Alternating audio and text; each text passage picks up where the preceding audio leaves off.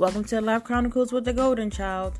Today's episode is Take Your Shit Back Tuesday.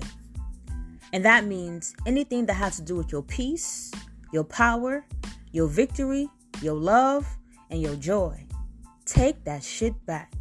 And I promise you, your world will turn around 360. Because of the simple fact that no one should have never taken that from you in the first place. And also, you have to hold yourself accountable for allowing it to happen. Because you didn't set up the proper boundaries the first time around. You allowed them to take that from you. So now it's your turn to take it back and discard the rest and leave it to your ancestors, spirit guides, universe, or whatever higher power you subscribe to. It is time for you to take your shit back Tuesday.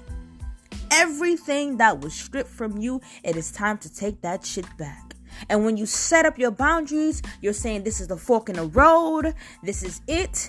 I'm done. I'm taking it back.